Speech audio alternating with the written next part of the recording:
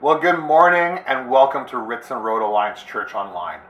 My name is Chris Corbin and I have the privilege and the honor of serving as the pastor here at the church. I want to start by saying we are so glad that you have joined with us this morning, wherever or however you're meeting with us. We know that you have a ton of different options when it comes to church online these days, but we're so encouraged that we can gather together, that we can still be the body of Christ. I was thinking, if you've been encouraged by these messages at all, I just want to invite you to like or share them on Facebook or share them with your friends on whatever social media platform. Send them a link or even just direct them to our website where you can watch these sermons over and over again. If you've just joined us for the first time this morning, we're in a series called Who Are You? And we're exploring how our identity is shaped by the truth of who we are as the followers of Jesus. If you want to check out some of the previous sermons in this series, you can always do that by heading over to Facebook or even to our website, www.ritsonalliance.church. This morning, though, we're going to be continuing to look at the invitation we have as the followers of Jesus to be Spirit-filled. And I want to start this morning by asking you a question. And the question is this: have you ever met someone who seemed so deeply connected to God, who seemed to hear the voice of God clearly, or even that they were just so confident and assured that God loved them? And have you ever wondered, why couldn't you be more like them? You know, I'll never forget the time that Amanda and I were headed to Beaver Lodge for the very first time. And for those of you who don't know where Beaver Lodge is, it's a small town about 4 to 5 hours north of Edmonton, Alberta. We were traveling there because I was candidating for the position of youth pastor. And as part of our time getting to know the church and the people of the church, we were invited to a couple of small groups. And as we sat there getting to know these people, there were a few things that I will never forget about those nights. The first one is this, is how hard we laughed. I had never encountered people with such genuine joy. I remember during one of the evenings, one of the couples that we were with was sharing about the difficulties they were having with their daughter and how frustrating things were and how much they felt at a loss in their own strength. And they sat there and they poured out their heart to their group. And at the same time, there was this genuine peace, hope, and joy that permeated the place. The second thing I remember is how clearly they heard the voice of God. During one of the other evenings, the small group that we were with wanted to bless us by praying over us. And so they put us in these chairs, and as they were praying over us, their words cut us to the core. The words that they were praying over us were the very things that we were feeling and experiencing. It was as though they could clearly see into our souls and they were speaking right to them. Each night before we would head to bed, Amanda and I would recount just how amazing that evening was, just how much of a blessing it had been to meet these people. And we talked about how we had never really encountered anyone like them before. We couldn't quite put our finger on what it was, but whatever it was that they had, we wanted it. We would later come to find out that the it that they had was the filling of the Holy Spirit. And what we've come to learn is that Jesus longs to pour out his Spirit upon us. And he longs to fill us with his presence in the Holy Spirit. As we look through the scriptures, we see all the different times where the Spirit is poured out. And the first time I want to bring your account to you, for you to think about is when the Spirit is poured out on Jesus. When Jesus was being baptized, John gives us this testimony. He says, "I saw the Spirit come down from heaven as a dove and remain on him. And I myself did not know him, but the one who sent me to baptize with water told me, 'The one on whom you see the Spirit come down and remain on is the one who will baptize with the Holy Spirit.'" John tells us that the Holy Spirit descended and remained on Jesus when he was baptized. The presence of Holy Spirit is both real and tangible. It is clear and unmistakable both to us and to those who are around us. We next see the Spirit being poured out on the disciples at Pentecost, and we looked at that last week. Acts 2 says, when the day of Pentecost came, they were all together in one place. Suddenly a sound like the blowing of a violent wind came in from heaven and filled the whole house where they were sitting. They saw what seemed to be tongues of fire that separated and came to rest on each of them. All of them were filled with the Holy Spirit and began to speak in other tongues as the Spirit enabled them. Here we see the Holy Spirit of God being poured out on the disciples. And once again, it is the very tangible and manifest presence and the power of God descending upon the believers and filling them. Once again, this tangible presence was both evident to the believers and to everyone around them. In fact, people came from all around to see what was going on. And the reality is that the Spirit wants to be poured out on us. The Spirit wants to come and fill those of us who are God's followers. And so as the followers of Jesus, we are invited to be people who are filled with Holy Spirit. Last week, I shared that there is a difference between receiving the Holy Spirit and being filled with the Holy Spirit. Every single believer, when they put their faith and trust in Jesus, receives the Holy Spirit. He comes and he dwells within us. But Scripture is clear that God longs to fill us continuously, over and over again. And so what does that mean for us? What does it mean for those of us who follow Jesus? Well, last week I highlighted two things that happen when we are filled with the Holy Spirit. The first is that there is a bold proclamation of the gospel. And the second is that there are supernatural gifts and signs and divine healings. Now, both of these things are more evident to those who are around us. It is the tangible presence that others can see. They may not know what it is, but they experience it. This is the outpouring of the Holy Spirit filling us in our lives.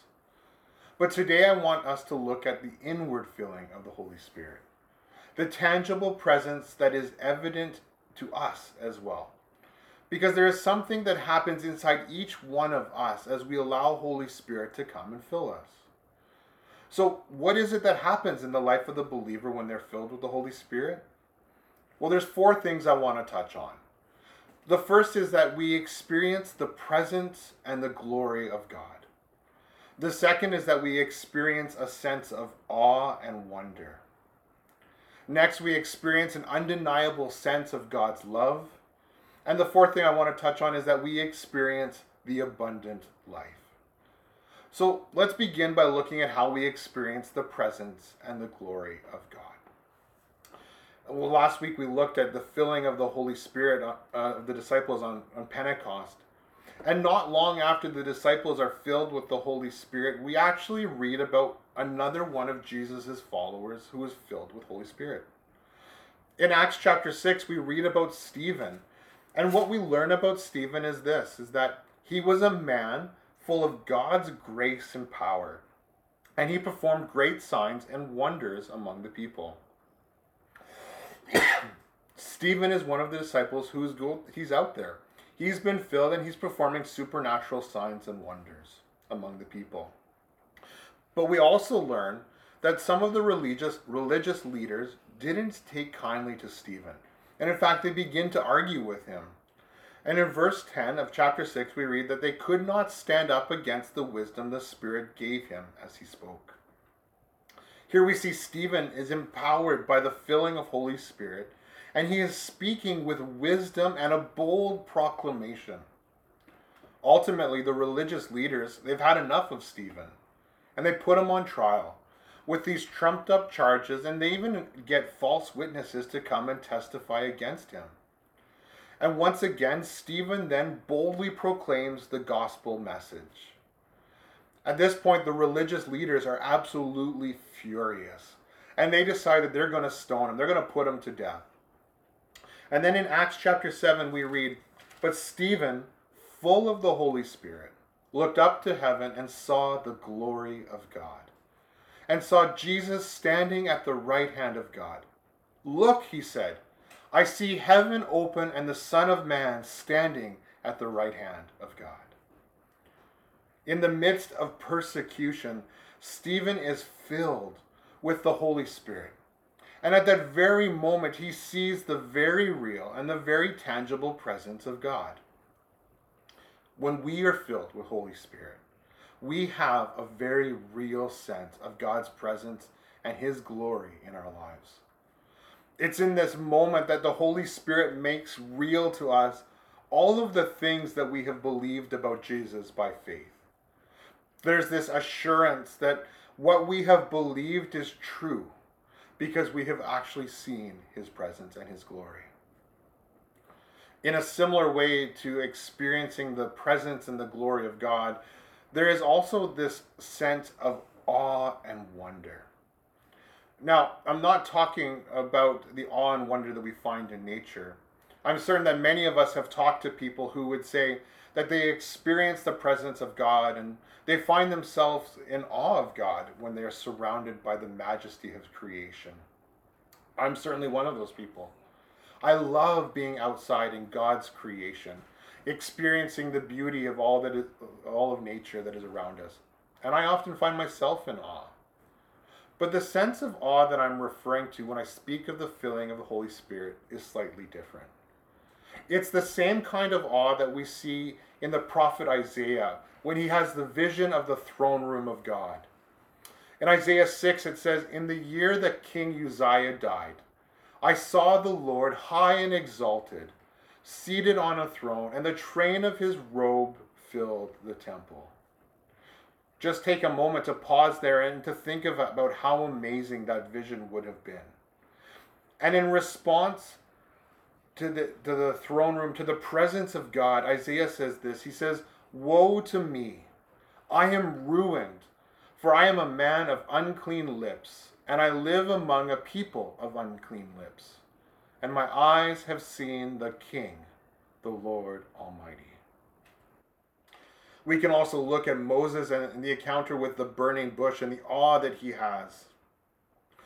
It's the same kind of awe that we see in John, in the book of Revelation, when John says, "When I saw him, I fell at his feet as though dead."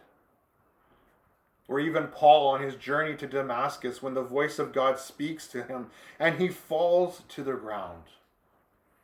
When the Holy Spirit comes and fills us, we are left in complete awe of who he is, of who God is. The next thing that happens when we are filled with the Holy Spirit is we experience an undeniable sense of God's love. This is so amazing. You see, on one hand, we have this understanding and this experience of the glory and the greatness and the presence of God. And as we enter into his presence, we're actually left in this state of awe and wonder. And yet, sometimes we're just like Isaiah, and we have an awareness of our own brokenness, our sinfulness, or even our unworthiness to be in the very presence of God. And yet, at the same time, on the other hand, there's this overwhelming understanding that comes over you that God truly loves you. That all of the passages in the Bible where it says that for God so loved the world, they resonate with us deep down into our core and our very soul and our spirit. You know, there's something wonderful about knowledge, and I am a huge fan of learning and growing. But you can have studied the scriptures. You can read them, you can memorize them, you can hear them preached, and yet you can still never have the full assurance that God loves you. We wrestle with this. In Romans chapter 8, verse 15, it says, "The Spirit you received does not make you slaves so that you live in fear again. Rather, the Spirit you received brought about your adoption to sonship, and by him we cry, Abba, Father." The Spirit himself testifies with our spirit that we are God's children. What Paul is telling us there is that When we put our faith and trust in Jesus, when we believe in him, receive the Holy Spirit, and we have a knowledge that God loves us, that he loves us as his own children. But I have often found that many times we still have that lingering doubt in the back of our mind. Could God really, truly love me? And yet, when the Holy Spirit comes and fills us, there is no room for doubt. The Holy Spirit gives us a full and complete assurance. He testifies to us the truth of God's love. And in that moment, we are left with an undeniable sense of his love for us. There is no room for doubt. The next thing that we experience is the abundant life. And this really is the inevitable result of experiencing the glory and awe of God. And it's about the knowing without a doubt the immeasurable love that God extends towards us. And when that happens, we can't but help be filled with this abundant life. And some of the markers of what the abundant life looks like are these. First, we find that there is an increased hunger for God's word. Ephesians 1 tells us, I keep asking that the God of our Lord Jesus Christ, the glorious Father, may give you the spirit of wisdom and revelation, so that you may know him better. There's also an increase in joy and freedom. Peter tells us, though you have not seen him, you love him. And even though you do not see him now, you believe in him, and you are filled with an inexpressible and glorious joy. A joy that is beyond words, an increase in that freedom of life. There's also an increase in the Christ-like character of who we are, i.e. the fruit of the Spirit. In Galatians 5, Paul tells us the fruit of the Spirit. So the result of the Spirit indwelling and filling us is love, joy, peace, patience, kindness, goodness, faithfulness, gentleness, self-control. When the Holy Spirit comes upon us, there's an increase in our burden for the lost and our boldness to be witnesses for his kingdom. There's also an increase in authority and the outflowing of the supernatural gifts of the Spirit. We recognize that God is with us and that he means what he says when we will do the same things and even greater than he does. And we will also see an increase in our victory over sin and over Satan. You see, when you experience the filling of the Holy Spirit, you can't help but change. When you encounter the presence of God and you are filled with this awe and this wonder, and you have this undeniable sense of God's love for you, as you experience all of the rest of the abundant life, his joy, his peace, the fullness of the fruit of the Spirit, you can't help but become holy. You want to repent. You want to be made clean. And you have this victory over the sin in your life. This is what sanctification is as you experience more and more, you just become more and more like Christ. There's an illustration that I like to use to help you understand what I mean about the abundant life. And it's to compare a faucet to a fire hose. You see, when we receive the Holy Spirit, when he comes and indwells within us, it's like a faucet that's running. You know, sometimes it might only be open a crack. We only give the Spirit a little bit of room to operate. And so his presence and his change in our life is more like a drip, drip, drip. And sometimes we open it up. We allow him to have a little bit more room and freedom in our life. And so the faucet is sort of flowing at half power. The sink begins to fill up a little bit faster. And sometimes the faucet is open all the way and the Spirit is flowing. God is moving in us. There's change happening. But the filling of the Spirit, or the baptism of the Spirit as it's sometimes called, is more like getting a drink from a fire hose. Have you ever tried to drink from a fire hose? You just get knocked over. Talk about abundance. That's what the filling of the Holy Spirit is like. And so I don't know about you, but all of these things, I want to experience more of them. I want to experience more of the presence and the glory of God. I want to experience more awe and more wonder at his glory and his grace, his majesty. And I want to sense more of his love, more of his fruit, the peace and the joy. I want to experience more victory. Plain and simple, I want more Holy Spirit in my life.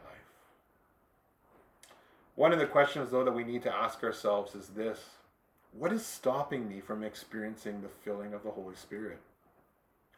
Some of the common blockages that we experience to being filled are these. And the first one is a lack of knowledge. Oftentimes we just simply have not been taught about Holy Spirit. Growing up personally, my experience and my understanding, what I was taught was Father, Son, and Holy Bible. Certainly the Spirit was part of the Trinity, but we had more of a focus on the sanctity of the Bible. The second blockage that we sometimes have is our pride. We're just simply satisfied with what we have. We don't want more of God. Sometimes it's our unbelief or our doubt. And we may not even believe that God can or wants to fill us. Another blockage is our sin.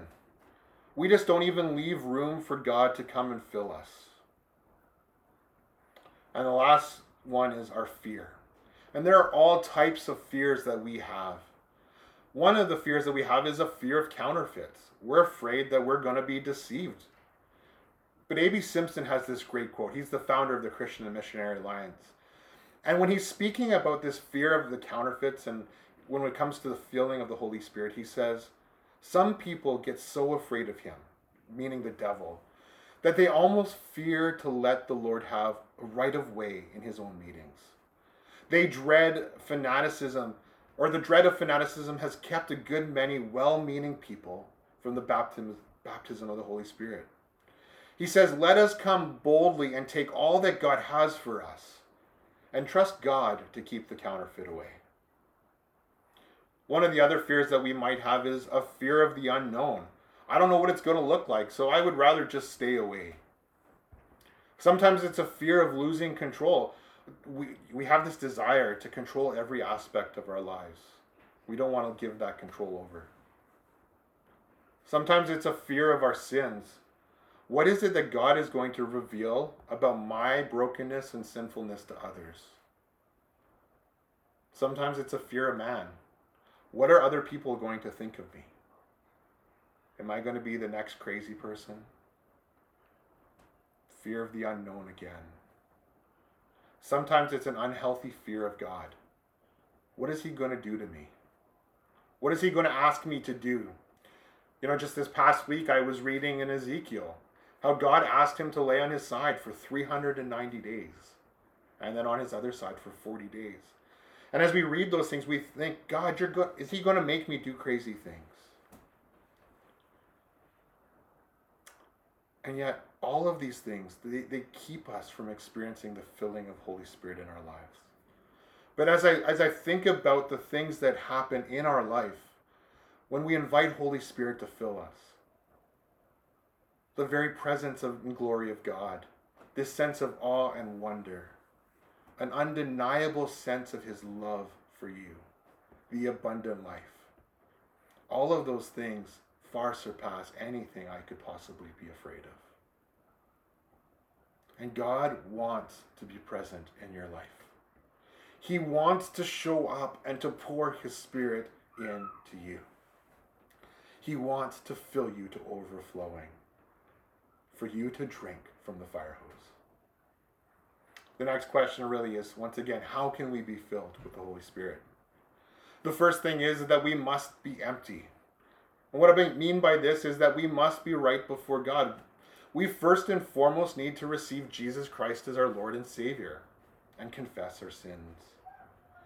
Secondly, we have to be hungry and thirsty. We have to want it. We must be desperate for it. Jesus says, let anyone who is thirsty come to me and drink.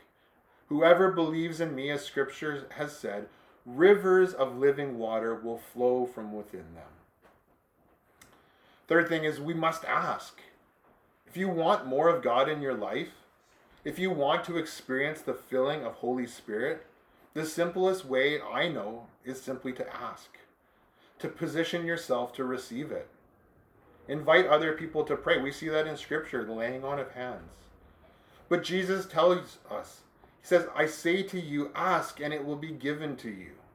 Seek and you will find. Knock and the door will be opened. For everyone who asks receives. The one who seeks finds, and the one who knocks, the door will be opened. And then finally, we just have to wait upon the Lord.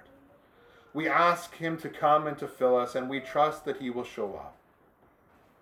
And so this morning, there is an invitation for you to come and to seek the Holy Spirit, to invite him to come and to fill you up. Let's take a moment and let's pray together. Father, we come to you and we are thankful for your love and for your grace.